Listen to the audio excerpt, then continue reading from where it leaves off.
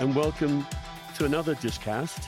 We've had such amazing feedback from last week's with Aurelian Krayatsu on moderation. Really inspiring to know that we can do really quite high-level stuff here, and people really enjoy it and appreciate it. And that's one reason I'm incredibly psyched today to have a writer, philosopher that I followed and known a little for many years, going all the way back to Harvard, actually. And his name is John Gray.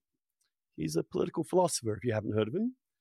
He retired from academia in 2007 as school professor of European thought at the London School of Economics, and is now a regular contributor and lead reviewer at The New Statesman. If you haven't checked out his reviews of The New Statesman, they're really terrific.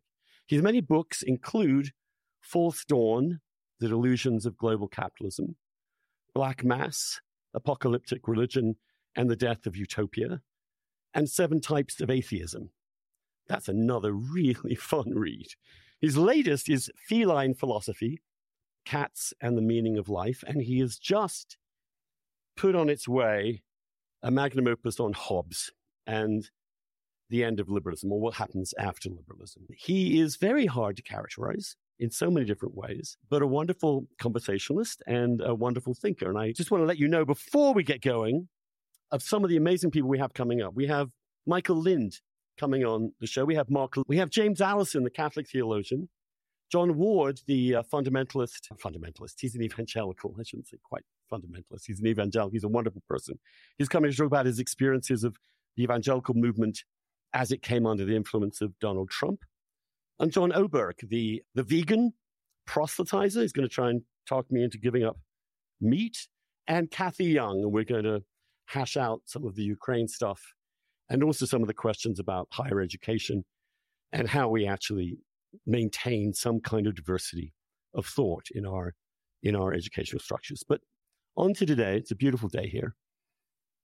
And John, it's lovely to see you again. And thank you for coming on the show. Thank you for inviting me, Andrew, and great to see you again. John, tell me and tell us, you grew up in the north of England, right? But in South Shields, which is near Newcastle. South Shields was then a working class industrial town, and I grew up in a working class street community in South Shields, a town which is now and began to be in, I would say, the 60s and 70s, post-industrial. So most of the industries that people I grew up with worked in, which were coal mining, shipbuilding, have gone. But when I grew up in it in the 1950s, I was born in 1948, and 60s, it was still a town of working class street communities. And I grew up in one, which meant I grew up in a strong and cohesive community, which had never heard the word community.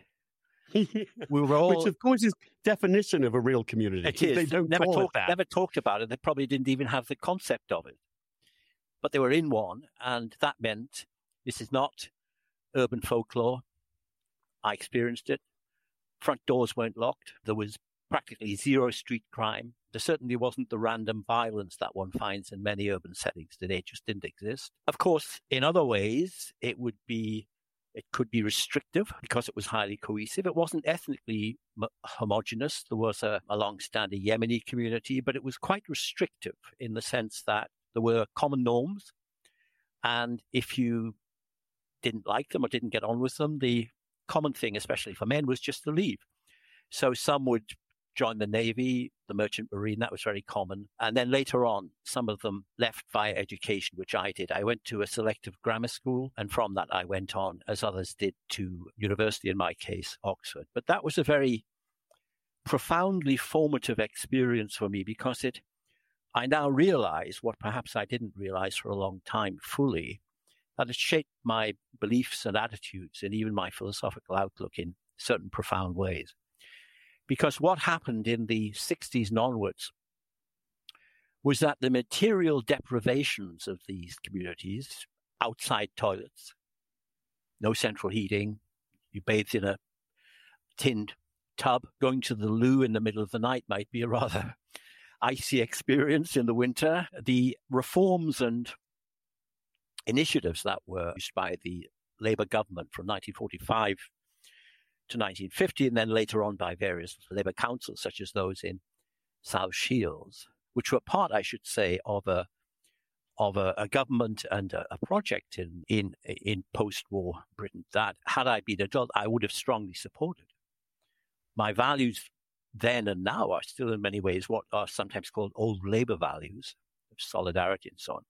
But one feature I noticed then, which had a profound impact on me, was that when the street communities were levelled, razed as they were, demolished, and those who lived in them, including me, were moved out to orbital housing estates on the edge of town, not high-rises, but housing estates, where there was central heating and proper toilets, and all the material features of life were substantially improved.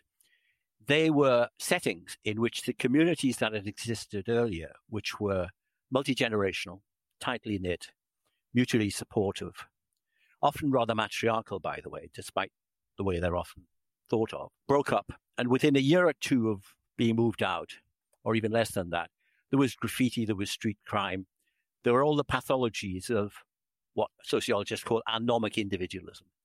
And that led me to the following reflections, which stayed with me, although I didn't quite, as I say, realize that they were rooted in my childhood and early youth, the way I now do, which is that great advances, which I think is what that Labour government of 1945 to 1950, then later on, brought about, are often associated with losses. And this led me to my persistent skepticism, or as my critics would say, my persistent heresy about progress, which is not that progress. I mean, there's a lot of shallow debate about progress. Is it inevitable? Oh, come on, forget it. Do we never get to perfection? The key point is that we haven't got a coherent idea of perfection. If you're a believer, I'm not. God can understand the perfect because God is himself or herself or itself perfect.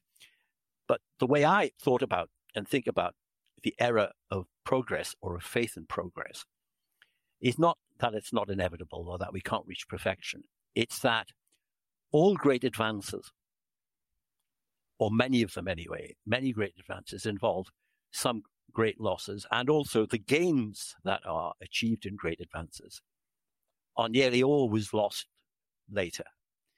And I'm talking here about advances in ethics and politics. In science and technology, there's a much more cumulative pattern. The science which is discovered doesn't completely reject the earlier science, and it's not easily lost. Let me give you an example relevant to what we'll be talking about later on, I think, about liberalism. If 90% of all the scientists in the world now disappeared in some terrible zombie plague, science, I don't think, would be wiped out, and it might not even take very long to start accelerating again. Science is preserved in libraries and now various forms of electronic in the cloud. It's all still there, and I think the survivors would rebuild it quite quickly, and it would even become exponential as it now has. As it now has become. So in science and in technology, there's something like exponential progress, which means exponential advance. If all the liberal societies disappeared from the world, it wouldn't be like that. It would take much longer or never for them to be reconstituted or reassembled. And this sort of embodies an insight of Oakeshott's, which is that political life and traditions of thought and various abstract notions that we have about rights and liberalism and all the rest of it, their roots are not actually in theories. Theories came later. They were what he called abbreviations. They're practices. If all the practices vanished of liberalism, and I think they are vanishing pretty quickly, quite a lot of them actually, they won't necessarily restart. They won't necessarily start by themselves, because they're embodied in human beings, and when the human beings are gone, they're not just library books or the cloud. They're human practices, human beings. Humans are about, and this is a distinction that Oakeshott made actually, the distinction between programmatic and dramatic. Yeah. In other words, that the agency that we humans have, the choices we have, allow us to make choices that are foolish and wrong. Yeah. And it gives us a radical freedom both to create and to destroy. Whereas programmatic stuff, you can, it's like science, you can actually project into the future the way things are going. Yeah. That's never the case with humans. Right? I entirely, completely agree. So what I took from my experience growing up in these communities, which then disappeared, a whole way of life disappeared in 15 or 20 years. An entire way of life disappeared. I mean, by the way, that doesn't make me a tragic figure. It makes me a very lucky figure. Because if you think of the 20th century, to be a survivor from a vanished way of life usually means genocide or murder or terrible warfare or something like that. Nothing like that happened to me. My life only got better. But a whole way of life vanished. And that way of life had bads in it, and it had goods in it. And the goods, like solidarity, like the absence of street crime, like trust, and so on, they weren't renewed. And furthermore, it was part of an overall, let's call it a political project, which I think was, for its time, highly beneficial. I mean, the opportunities I had, the fact that I didn't have, for example, scurvy, I didn't have dietary deficiency diseases, was partly due to rationing. If you look at the actual statistics in the Second World War, rickets, the disease of dietary disease, declined throughout the country, especially in its poorer parts, because of rationing. In other words, everybody got a little bit, whereas before some people were really some people didn't get enough of anything. Yeah, so that's another paradox, if you like, a moral paradox, because from something I regard unfashionably nowadays, for some people, I regard the Second World War as a just war, necessary war, even in some ways a noble war. But it was a terrible cost in human life, as well as being, to my mind, a wholly justified war. But from that great evil, with that great necessary evil, came good things. So if there hadn't been a Second World War, or if Britain had lost it, or to my mind, even worse, the worst wouldn't have been if we'd lost it. The worst would have been if we'd came to a shameful peace. I would have probably, if I'd been born when I was, have grown up in a worse world, grown up with stunted development, as countless others did in my life, in my time. So, but I didn't. I moved on to Oxford and eventually came back to Oxford in 1976, having had a position at the University of Essex in between. But I came back with these very same thoughts brewing in me, which is that the contemporary faith in progress, which used to animate Marxists or Fabians, and actually, in a terribly perverse way, actually, some fascists and Nazis, it wasn't restricted to liberals by any means, but that now predominantly liberal faith in progress was an error or an illusion or a myth. And unlike some myths, I'm not someone who believes human life should be without myths. They're part of the dramatic structure of human action, myths, but they can be harmful myths. They can be myths which enhance human life. I mean, as a non-Christian, I think many aspects of Christianity, of the Christian story, I think they're all myths, actually, practically, but they have a very good effect in many respects. In fact, we can come on to this later if you like. I think they gave the world liberalism. I don't think the Enlightenment gave the world liberalism. I think Christianity and Judaism, they gave the world liberalism. So what you kind of are entering and dealing with philosophically is your understanding of the tragedy of these things, the understanding that it is not entirely linear. That progressivism. I mean, progressivism is now, certainly in America, this is completely overtaken was left of liberalism. And what you were saying is that you learned from a very early age that even at its best, even with the Labour government of 1945 to 51, even though the reconstitution, even the better health, in the better education, blah, blah, these things don't last, that there are paradoxes in these things. And within them. Paradoxes well within them. And they don't last. They never last.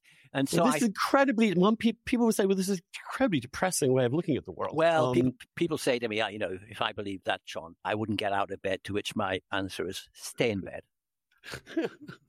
Just don't bother. If you need this kind of nonsense to get out of bed, maybe you're better off staying in bed.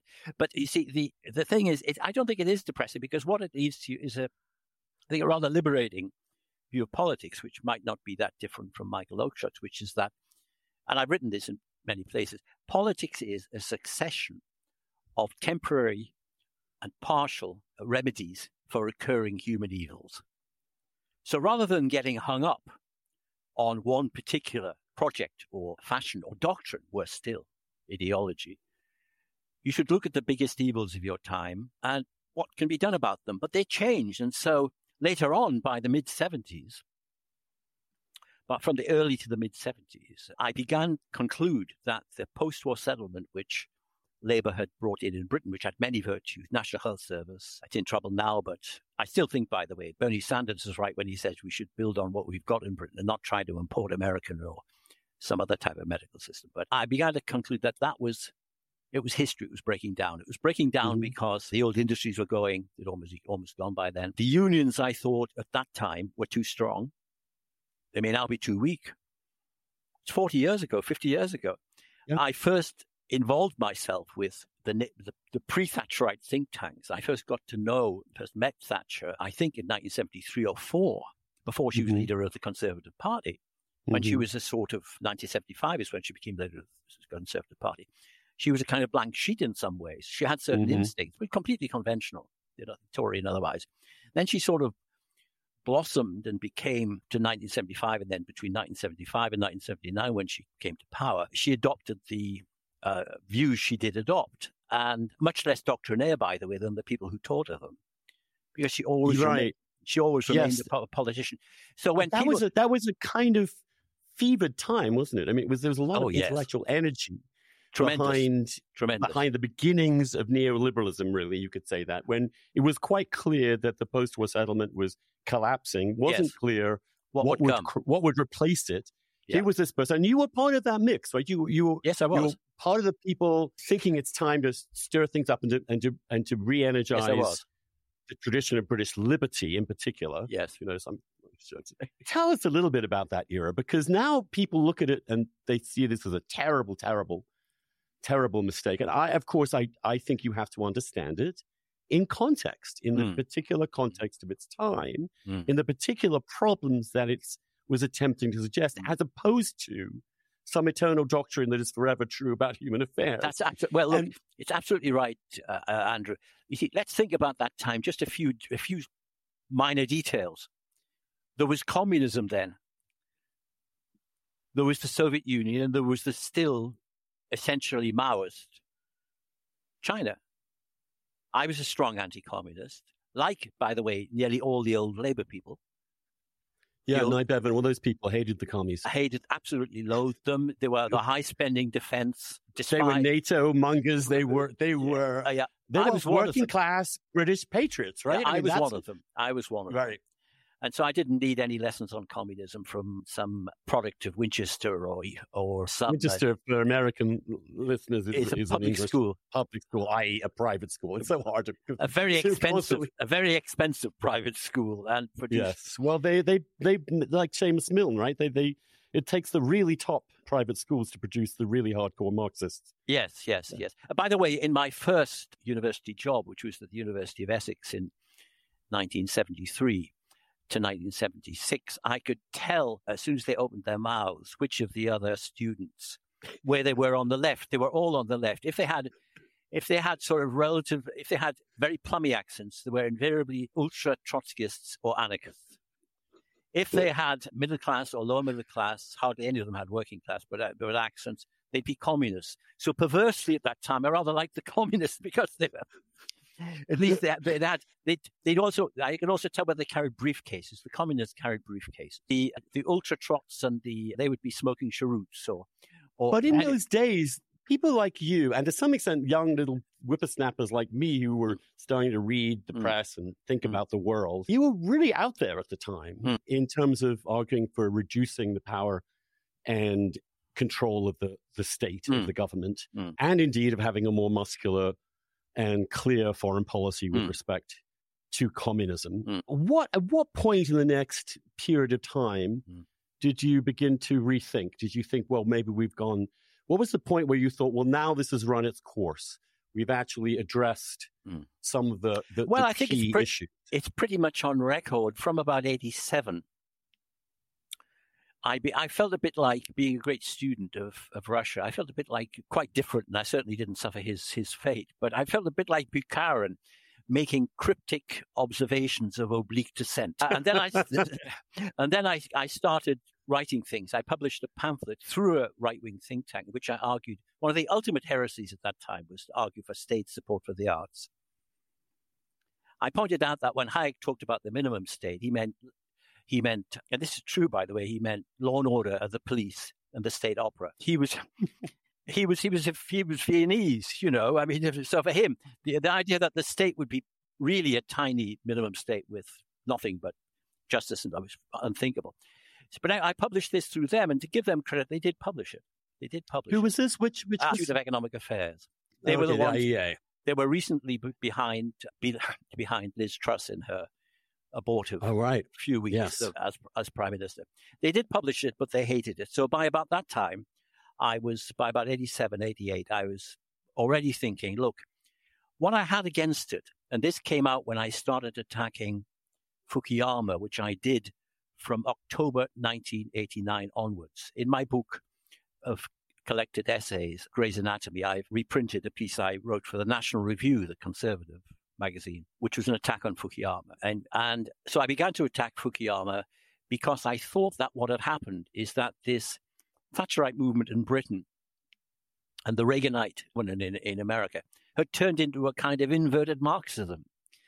It had become a universal doctrine, not what it originally was, which was a particular response to a set of conditions at a particular historical juncture.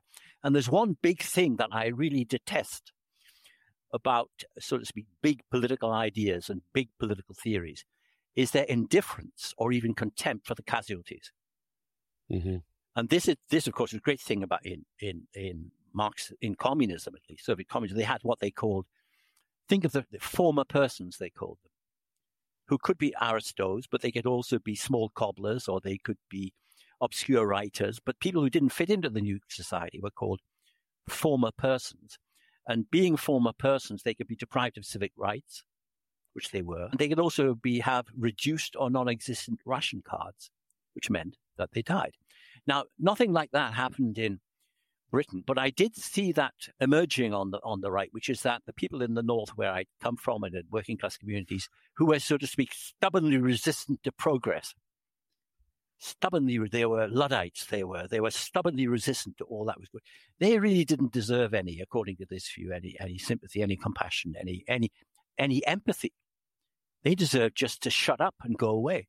And of course, that reemerged with Hillary Clinton in America, or recently with her deplorables. That's to say, you're a member of a dying, declining, despairing working class community somewhere, which is in a demonic industry like mining, coal mining or something. And for some reason, you just persist in hanging around. You know, worse still, you persist in not seeing your own disappearance as benign. Yeah. And so that attitude, which started to emerge among some of the Thatcherites, when it became Thatcherism instead of just Thatcher, when it turned into upside-down Marxism, I began to positively dislike and even detest. And by the way, on Fukuyama, though, you probably know, when she was explained, not by me, I did have a number of conversations, even some on ideas with her, but this wasn't one of them. When she was explained what... Thatcher? I'm talking about Thatcher. When she was explained what Fukuyama said, she said, end of history, beginning of nonsense. Because whatever else she may have done, and she was getting pretty...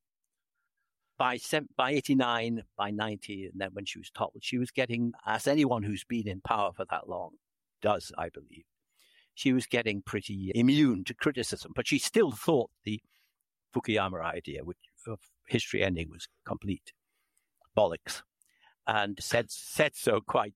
Except, you know, to be fair to Frank, who's also been on the Discast, I might say. I had a recent conversation with him in public in London. It went very well. We disagreed still. He's a great guy. Yeah, but him. I think to some extent, the end of history and the last man is a much more complicated book. I agree. And it has lots of provisos in it. But it's understanding that somehow a neoliberal liberal democracy is it, that we've now arrived at the sort of core least worst option imaginable, and it was going to spread everywhere. Obviously, And I remember those days. I remember the 90s, the sense of rolling. I mean, and again, the extraordinary euphoria after the end of the Cold War. You've seen these ideas as a kid growing up, these free market ideas, this small state, the anti-communist, it had such success, not only in transforming the United Kingdom, but also in changing the world in Eastern Europe. We began to get high on our own fumes and began to see things that were not necessarily the case and miss complications and nuances that were going on. And of course, I always say that neoliberalism is a victim of its own success. To some extent, although right from the start almost, there were one or two voices. I mean, George Bush Sr., who'd seen action in war, unlike his son, and unlike most people of a later generation, he said around about that time, I think it was in 1990 or 1989 even, he said, this is a great advance for freedom. This is a great human advance. I agreed with that. I still agree with it, even though we've now got Putin. But he said, it'll unfreeze a lot of conflicts. There'll be terrible difficulties. It'll all be very, very difficult. Now, I found that a profound observation, particularly since I was still going to America quite a lot in those days. I mean, for 16 consecutive years, I spent several months a year in America. So at that time, I knew America pretty well, the West Coast, East Coast, Midwest, all over. And what I found in Washington at that time was people defunding foreign policy. We don't need it anymore. To me, this was straight out of Ionescu, the theater of the absurd. So the world's going to be perpetual peace like Kant. Is that you really think that? You don't see that there are all these partly frozen or even alive. In fact, this is what I wrote in the piece I did for the National Review. I said, there are ethnic disputes, there are resource wars, there are religious and sectarian disputes, there'll be secret diplomacies, they're all still there. And they're all going to be more important. They're all going to be more important than they've been in this slightly abnormal binary conflict in the Cold War, which was, in fact, and this is a very important point, a conflict between two Enlightenment ideologies. The end of one of them, the effective end of communism as an ideology, meant a period of delirium among the liberals, followed by disintegration. And that's why I remember remembering a wonderful line from Samuel Beck, talk about the end of history. He says, the end again? And nowadays I'm inclined to, when I talk to Frank, lovely guy, by the way, and like you, I enjoy talking to, I remember somebody described Waiting for Godot as a play in which nothing happened twice. And now I think, he was saying when I was talking to him in London, he was saying, well, now we have it. We really have it. Finally, we've got it. We've got the end of it. It's happening now because the West is unified against Putin in Ukraine. Well, how long did that last? A fortnight? 3 weeks? A month? 2 months? The vast social global South, India, South Africa, Brazil, they don't share this view. And even in Europe, Hungary, the Germans are extremely unreliable on this issue, very shifty and duplicitous on this issue, as is France. So there actually isn't a reunification of the West. Before we get to that, John, let's talk about the then, in response to these failures of neoliberalism, as we could see, you have what seems to be a real turn in the mid-2010s towards populism, both in the United States and Europe and in the United Kingdom. Of course, you have Brexit, you have Trump. Now, tell me your take on the Brexit and Trump. Obviously, they're very distinctive, and I don't want to conflate them. But tell me how you confronted them. What are you made of them when they grew into this space that had been vacated, essentially, by the established parties? Let me begin by talking about the word populism. Populism is a term liberals use to describe the political blowback against the social disruption that their policies have created. That's what populism is, basically. At least now. I mean, true people have talked about populism in the 30s and before, but the populism you and I are talking about, Andrew, is a populism of blowback against the social disruption that liberal policies have pursued. And by liberal policies here, I mean policies according to which you should never protect a declining industry because That's very inefficient. Mass immigration is tremendously efficient because it brings in people who do the same jobs for less money. You should opening up all aspects of life in society to markets is very good. So things that were to some extent outside of markets, which when I grew up, they went to Oxford and Cambridge, they weren't in any. It wasn't marketized to any significant extent. They had endowments and various things, but it wasn't marketized in any. There were non-market institutions in the Britain I grew up in, just as there were in Victorian times and Edwardian times. In fact, even in the height of laissez-faire, there were strong non-market institutions. And yet, in the liberalism, the hyper-liberalism, the neoliberalism, whatever that, took charge in the post-Cold War era as communism then collapsed. There was nothing wrong nothing self-defeating and in extending market processes and market exchange to every aspect of life. And those who objected to that or who were displaced by it were wimps or retrograde or deplorables or, at any rate, people you shouldn't listen to. Luddites, essentially. Luddites, essentially. Protectionists, isolationists. Isolationists. All the words that are used to describe that reaction. So that was my response then, as it is still now. So I didn't regard, you see, what if these liberals, they wouldn't, of course, ever accept.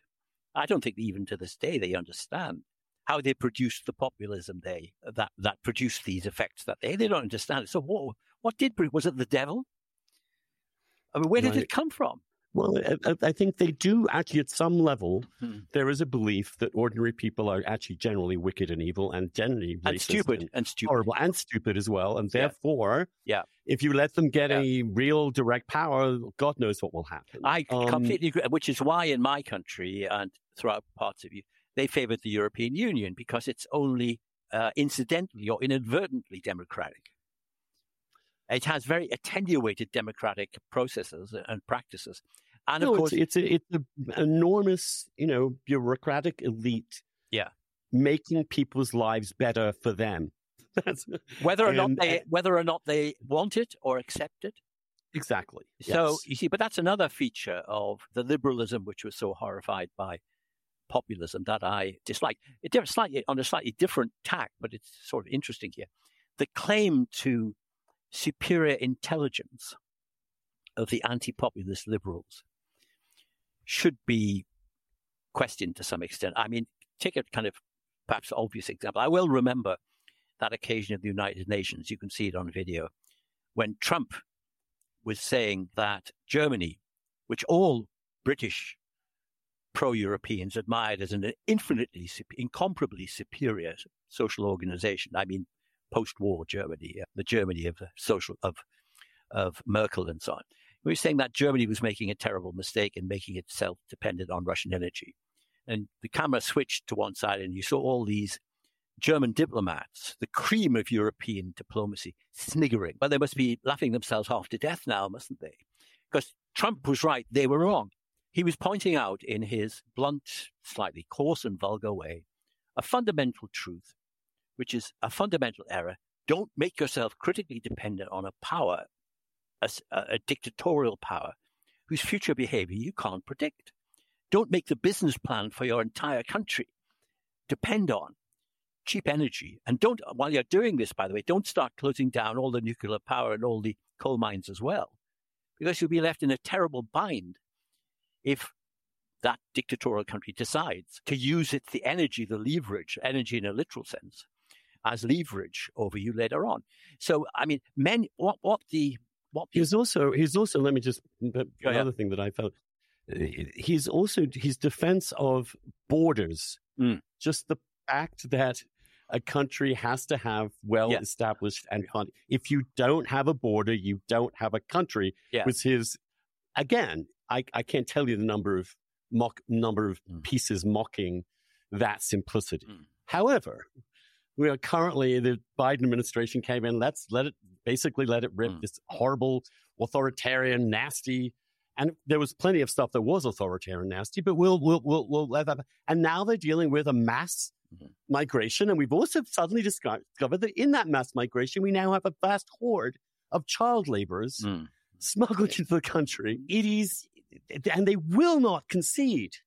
Well, that they fucked up on the mass migration stuff. That in fact it does matter that whether the people in a country feel that their own country is properly defined. Well, I don't think you can have a functioning liberal society or a functioning social democracy without a degree of mutual solidarity. And if you have no borders, or if you have borders that are unpoliced, it's very difficult to sustain that. But remember, these liberal rationalists they display the medievals fell short in some ways, but in other ways, the medieval thinkers and writers were rather profound. They display what's called invincible ignorance. Liberal rationalists are invincibly ignorant of actual facts in the real world because they find those facts morally offensive. I love this recent example in which the people that said, we've had this COVID outbreak in the city where the Wuhan Institute for Studying Bat Viruses and Coronaviruses happened. Yeah. That's a strange coincidence. Pure coincidence. If it could possibly be allowed. And of course, they were not. It wasn't just said, well, I guess that could be a possibility. No, it was like, you are racist for thinking that. Absolutely. So, so the basic idea is if a fact is somehow unappetizing or morally offensive to them, then anyone who draws attention to that fact is evil and malignant and does it out of sheer devilment, which shows actually, interestingly enough, because, one of the things about Enlightenment thought is that evil was a kind of myth. They believe in evil, all right, as long as it's the evil of other people. The essential point of Enlightenment thought is that there isn't evil, there's just error. There's just people make mistakes and they learn from them. Well, we learn from these very liberal rationalists. They don't learn from their mistakes. But I think the point about the other example here, I don't want to just because you got me on a roll here, is the notion that, for example, family structure doesn't matter. Yes. In terms of the future of people and the potential they have. Yeah. And when I bring up the fact that if you look at Asian Americans and African Americans and you see the rate of stable homes, that is a hugely explanatory factor for what's going wrong. Mm-hmm. Now, the response to that is, no, not you're wrong, because it is you're a racist, shut up. Yeah. That's all been debunked, you're a liar. Yeah. That's it. Yeah. It's funny. It's actually, or you're ignoring white supremacy, this thing that somehow exists in you're embodying it. Ether. I embody it by waking up every morning. But that was, by the way, another reason why I supported Brexit, and why, by the way, let's get to that because here you are, you've sort of become more acceptable, and you've critique neoliberalism. Some of these liberals are going to think, and then there you go, you back Brexit, for God's sake. And now that was the most socially offensive, politically outrageous, unthinkable act. Now you're a leading person with one of the greatest minds of my view of your generation, and you say we're for it. Now, tell me about that decision, and what was the blowback when you got that? What was that like? Well, it was, first of all, I thought two things, and I did before Brexit, I think it was in 2013, I did a public conversation with Harper's Magazine, which is on YouTube. And in that, I said, I think there will be a referendum on Brexit, and I think the Leave section will win. And people looked at me as if I'd lost my mind. But it wasn't merely that I predicted it. I supported leaving. And later on, I even did. There are still, although a liberal civilization has vanished, I think there are still enclaves of free expression like you and me now, and also parts of the BBC. I gave talks on the BBC around the time of Brexit, into it, and then after, in which I said one of the reasons I supported it is that I dislike the demonization of ordinary people who don't support uncontrolled migration, not because they're racist, but because it affects the job market, for example. It affects resources and in their communities, large scale. By the way, Bernie Sanders at one point said this as well in America. He got hammered for that too, as I remember. Large-scale, continuous immigration from poorer countries has a depressing impact on incomes and wages. By the way, economic theory, which in every other respect these liberals support, they would say, no, it doesn't. Just an exception. I know, it is strange how they insist upon No, that. it doesn't. This is just a myth. Well, it did, and it does. The reasons that working people in Britain and America and elsewhere don't want mass immigration have little to do with racism, although they can be exploited for racist purposes. And so I found it insulting and offensive, as well as untrue, of the people I'd grown up with and with whom I'm still in contact and who did vote for Brexit heavily in the North, that they did so because they were racist. They're not racist. They're, compared with most people in the world, they're pretty tolerant, not only on issues of race, but also on issues of gender and sexuality as well. They're old-fashioned. It takes all sorts to make a world. So that's the way they think about it and talk about it. And that's exactly. And there's now so queer as folk. Now so queer as folk, exactly. And so issues like gay marriage are settled, right, in Britain. Yeah, I mean, they're settled in the United States, essentially. Yeah. 70% support marriage equality, which suggests to me that when you put forward a proposal, a reform, that is not rooted in some great ideology, but simply says, as I tried to the argument I made, which is we have this emergent phenomenon in our society, we're changing. These people deserve to be integrated. How do we best do that? Yeah. Let's use an existing institution, fold them into the family. Let's do this with as least disruption. See, this as is completely possible. consistent with your other views about the family. Yes, it's an application of them, actually. Of course it is. Of course it is. I think, as you put it somewhere, it was a radical argument, but also a conservative argument at the same time. And some of mine had been like that. So you see, people who knew I was a Thatcherite were not surprised that I'd been a Thatcherite, were not surprised when I supported Brexit. But when I then began to say, as I have been for the last couple of years or so, this is the wrong Brexit. It's a disastrous Brexit because the Brexit people voted for was not a free market Brexit. They didn't vote for Brexit because they wanted a labour market reform. There's not much call for Ayn Rand in Newcastle. There's not much call for Friedrich Hayek in Blyth. That wasn't why they voted. That wasn't why they voted for Brexit. They voted for Brexit actually because they wanted some shelter from the excesses, the disruptions of globalization. So the Brexit they wanted was the opposite of one that they then, I wouldn't say got, because the project has been pretty well aborted now, I think. Doesn't mean we're going to go back in, because there's no support, there's very little support, except in Westminster, except in some of the civil service for going back in. There's very little.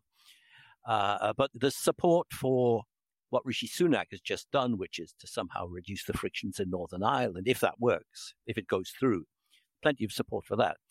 If he does it, it'll be an achievement. But there's no support for going back in. But the people have lost interest in it now. They think the project is aborted, which I share their view on that. But I supported it. When you say the project is aborted, what aspect of the project is aborted? Well, see, if you were going, not doing that, you saw the Liz Truss thing where they were going to create Singapore on Thames or whatever they were. Well, but you see, that's another. That went down in flames very quickly. Yeah, but that's another misunderstanding because Singapore, well, of course, yes, Singapore is hardly Singapore is not Singapore, the freest country on earth.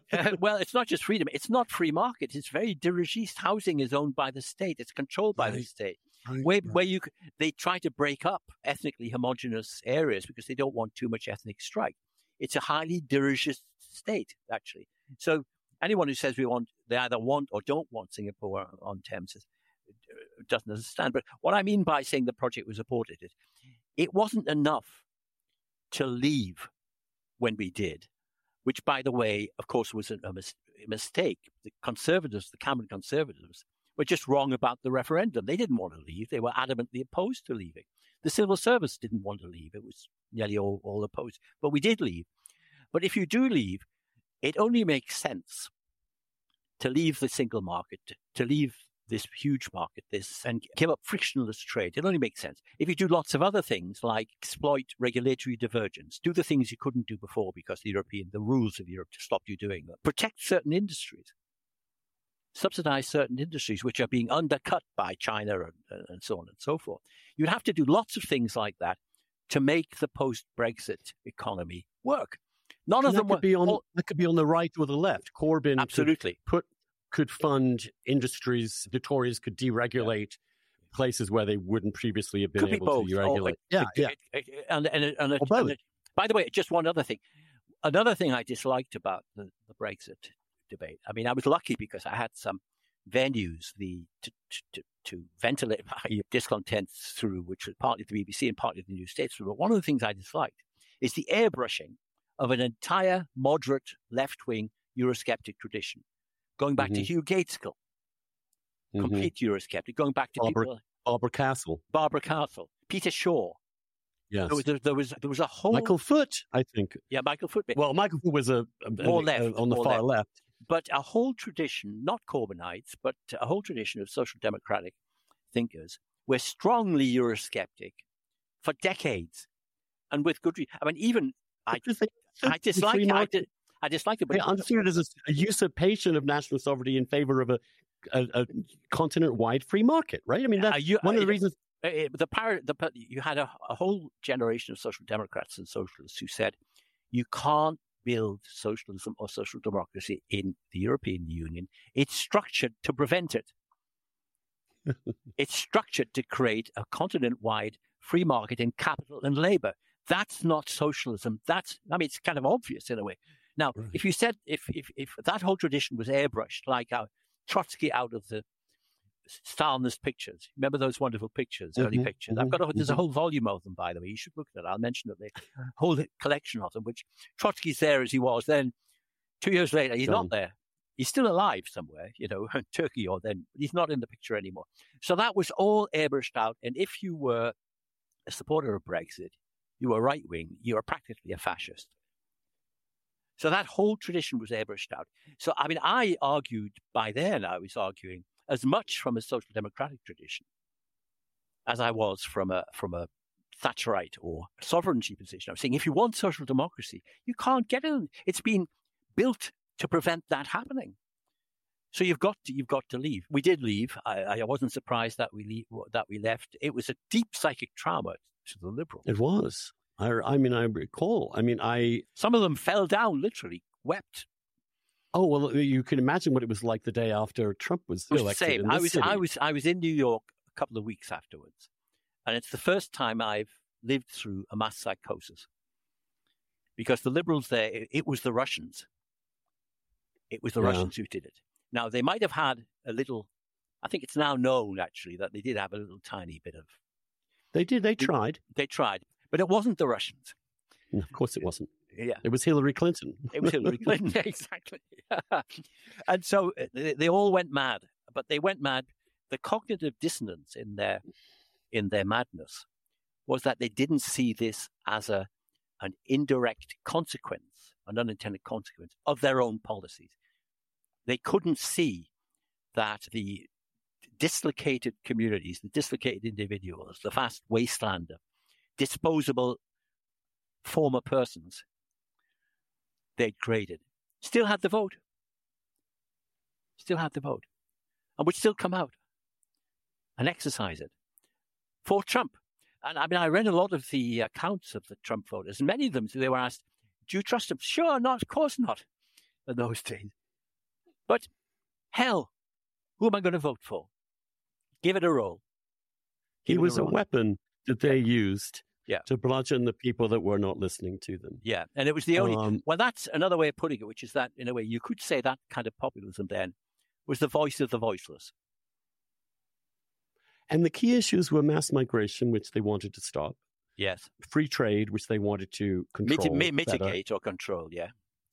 And also in this country, particular, as kind of cultural revolution from above, in which we were going to actually redefine words, create a whole new language, talk in ways that ordinary people wouldn't understand, the assumption of which was that ordinary white working class Americans were essentially the problem in America. See, I mentioned one thing about, which is that some people on the right, including some that I respect, say it's very like communism. They say that there was a relentless struggle over the use of language in communism, how to talk about things. All the streets got different names and all the cities got different names and so on and so forth. But there is a difference, a fundamental difference. Communism, certainly throughout Eastern Europe and even in Russia itself, was imposed by a dictatorial state. The deep evil of the deep folly of this phenomenon in the West and in America and to some extent in Britain as well, is it's not imposed by the state. It's imposed by civil society on itself. That's and particularly you've written about this, Andrew. It's imposed, it comes from the campus. Hobbes in this, I've written it down if I can read it out because I might not get it right. Hobbes has this wonderful sentence from Behemoth. The universities have been to the nation as the wooden horse was to the Trojans. Is that great? That's back then, 17th century. But this is also, one of the things about America in particular is that, in fact, it likes organizing its own moral crusades against itself without the government being involved at all. It doesn't need the government. Doesn't need the government.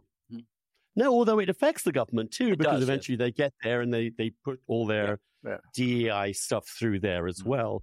But the core principle behind this is that society is essentially a system of structures of oppression on grounds of identity, which is the core truth of everything, the basis upon which everything else. So liberalism itself is merely a mask to hide the actual brutal oppression. Now, I look at America, and I've lived here most of my life now, and if this place, in having read any history or been anywhere, is simply at core a system of oppressions, then I really don't know what fucking world you're in. Whether you have any idea of what oppression actually means, whether you have elevated these needs to such an extraordinary extent that even if you're living in bliss, you're oppressed beyond measure. And the tyranny of bliss. The tyranny of bliss.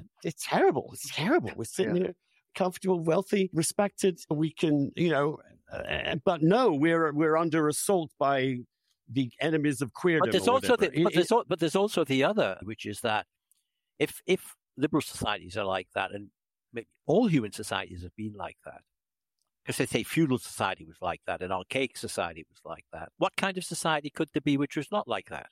In other words, what is the practical, realizable goal? If the structures of oppression are so deep-seated that they go all the way down in language, they all the way down in thinking, that they're tacit and not expressed, that the people who are oppressed don't realize they're oppressed, and the people who are oppressing might not even know they're oppressing. If that's all true, if it was all true, then what would a society be like which was not like that? It's even worse than communism, because although it was impossible communism, there's some kind of vague notion of what it would involve, of socialized industry and people, being free of compulsory labor and wage labor. Some kind of, but what would this be like? There's no conception of it. It's just that this is all bad. I think it would be very, very elaborate. I mean, it's funny because one of them was once asked, one of the man called Ibram X. Kendi, a made-up name, by the way, obviously. He once said, well, this is what I do. I would amend the Constitution so we would have an unelected body that would be able to examine every single interaction in the society, every output, every job, and correct it so that it adequately and evenly represented the demographics of the environment in which it took place, and or actually advance those that were deemed at the bottom of the oppression scale further up the scale. So it would be a totalitarian society. Yes. It would be required controlling human interaction at the most basic level. And what do we know about totalitarian societies? It's wonderful, aren't they? They're the best places to live. Yeah, but they're never corrupt, are they? No. They're the sea green incorruptibles. I mean, the corruption that exists now in Russia, which is profound, extends into the armed forces, and one of the reasons they're doing so badly that they're doing that, a lot of the equipment was being stolen, went right back into the communist period. I mean, the communist societies actually functioned only because they were corrupt. But not only that, but the corruption was on such a scale that even under communism, the differentials between different layers in the army were much higher than in many parts of the West at that time. So we know from history, including 20th century history, that totalitarian societies quickly, almost immediately, become deeply corrupt. Well, so why won't this be? Why won't you see? If you say that, they say, well, that kind of nihilistic pessimism is exactly what holds us back. It's simply a confident prediction as to what would happen. If you put anyone in the position that the person you quoted, if there were such an unelected dictatorial group, it would behave like every other such group has behaved in history. Why? Because it would be made up of human beings. And they would have family, they would have children. And those children they would give preference to over other children. An elite would form over a generation or less, which would attempt to reproduce itself. And you'd soon have... You look at Harvard. Yes. We've had like a few decades of affirmative action, and we're told that they are attempting to find the most diverse, blah, blah, blah, inclusive campus. Essentially when you actually drill down and see what they're doing some of the crudest racist stereotyping of Asian students to keep them out. They are, the white students are incredibly tilted towards legacy, the sons and daughters of people who've gone there. The other people there... Well, you want the best people, don't you? Well, of course. But the other people there are like Potemkin students. Yes. Representing the right demographics. Yes. Yes, they can probably get but that's the point of them. So you've already completely poisoned the integrity of the academic process. There's also a theory of this which explains at least part of it, I think, by a Russian-American sociologist called Turchin, the theory of the overproduction of elites. Right. Surplus elites. Thousands and tens of thousands of essentially unemployable lawyers, humanities students, and tens of thousands of them. And the theory is that, which I think there's a lot to in support of it, is that by the competition that this oversupply of would-be elites creates is partly expressed in competitive virtue, competitive ideological virtue. Those who are more ideologically sound than others, according to the ever-shifting line, which is like the Soviet Union. You could get it badly wrong. Last week's line might be different from next week's line. But it's expressed through this essentially, and I think there's a lot in this, essentially the ultra-liberal or woke phenomenon. It's really best analyzed as a class war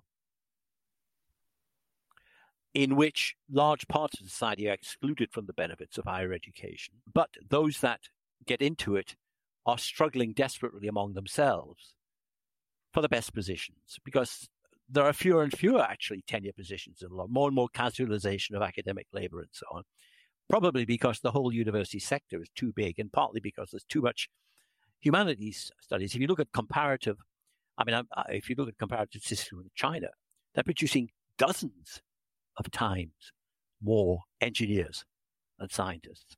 And science there is not challenged, confined, or attacked on woke grounds. It's just science.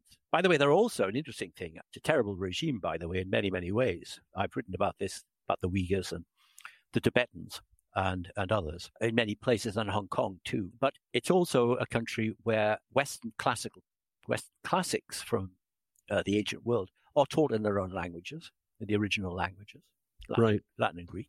It also has lots and lots of Western classical orchestras.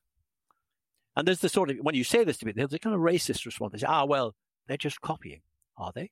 Have you actually listened, as I've done? I'm not an expert on music, but I've listened to piano concertos played by really good Chinese. They're imaginative, they're creative, they're witty, they're humorous. Also, you would imagine a successful... In other words, by the way, this leads to an interesting thought. Maybe the residue of Western civilization will survive outside the West, and only outside the West.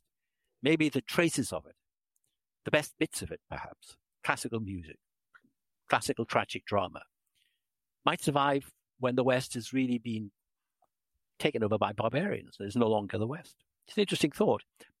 It is, and it's interesting to me that while the American Western Ivy League and elite colleges are worried about Aristotle being a white man, Yeah. or worried about teaching the great works of Western civilization because of its whiteness, that other civilizations and societies are understanding these works as great insights into the human condition. Of universal value. Of universal value. That's the other thing that's happened. And you're right. The way in which the elite now, the elite classes, the overproduced elite classes succeed is by, in this rather Stasi-like way, is accusing others in their midst of not being sufficient. By denunciation. By denunciations. Yes. Well, they actually sat outside the New York Times offices only a couple of weeks ago and put out a list of people we denounce. These people that wrote actual fact-driven, nuanced pieces about child transition, they are to be denounced. This is, and so everyone then lives in fear of being cancelled or having their job destroyed. My question is, John, you're right. This is coming in part from the intellectual tradition, critical theory, and so on, in the universities. It's also coming from the zeal of the younger generation that this is the society they want to live in. They really want to live in this. Well, they think they want society. To. Well, they soon find out that it's a pretty horrifying place to live in. But in response to this, you're beginning to see in the United Kingdom and in the US, with DeSantis, and to some extent, Sunak and the Tories are looking at this, attempts to discipline, as it were, higher education, or when it's publicly funded, to insist on whether it be diversity of thinkers. In other words, if a publicly funded university is only teaching far left ideology, which is not far off what the reality is, then it does seem to me the government might have some capacity to create an institute within it that would be some sort of antibody to it, to create more diversity of thought. Or do you take the DeSantis view and just fuck with these people and cut their funding and ban gender studies and so on and so forth? Well, the problem, though, is, Andrew... Hi there. This is not the end of this podcast. In fact, we're only just getting going. If you're a paid subscriber and are hearing this, it means you haven't yet signed up for the full new package to get our podcast in full. No extra charge. Just go to andrewsullivan.substack.com/listen, LISTEN, and make sure your podcast is up to date with the Dishcast. You'll be able to add it to your Dishcast feed and never hear this message again, and go back to exactly what you've been doing for the last 2 years. And I'd like to thank you, too, for contributing for so long. If you're hearing this message and you haven't yet subscribed and want to listen to the rest of the podcast, then just subscribe. It's very easy. andrewsullivan.substack.com is $50 a year. Great value for money. And you also get with that the entire weekly dish every Friday. Not just my weekly column, but also all the comments and dissents on that column. You also have a full discussion of the previous week's Dishcast. So all those questions you had in your mind can be answered, or you can hear and read readers debating what we talked about, sometimes calling me to account. andrewsullivan.substack.com. Subscribe and get the whole thing. Join the debate. Join the fun.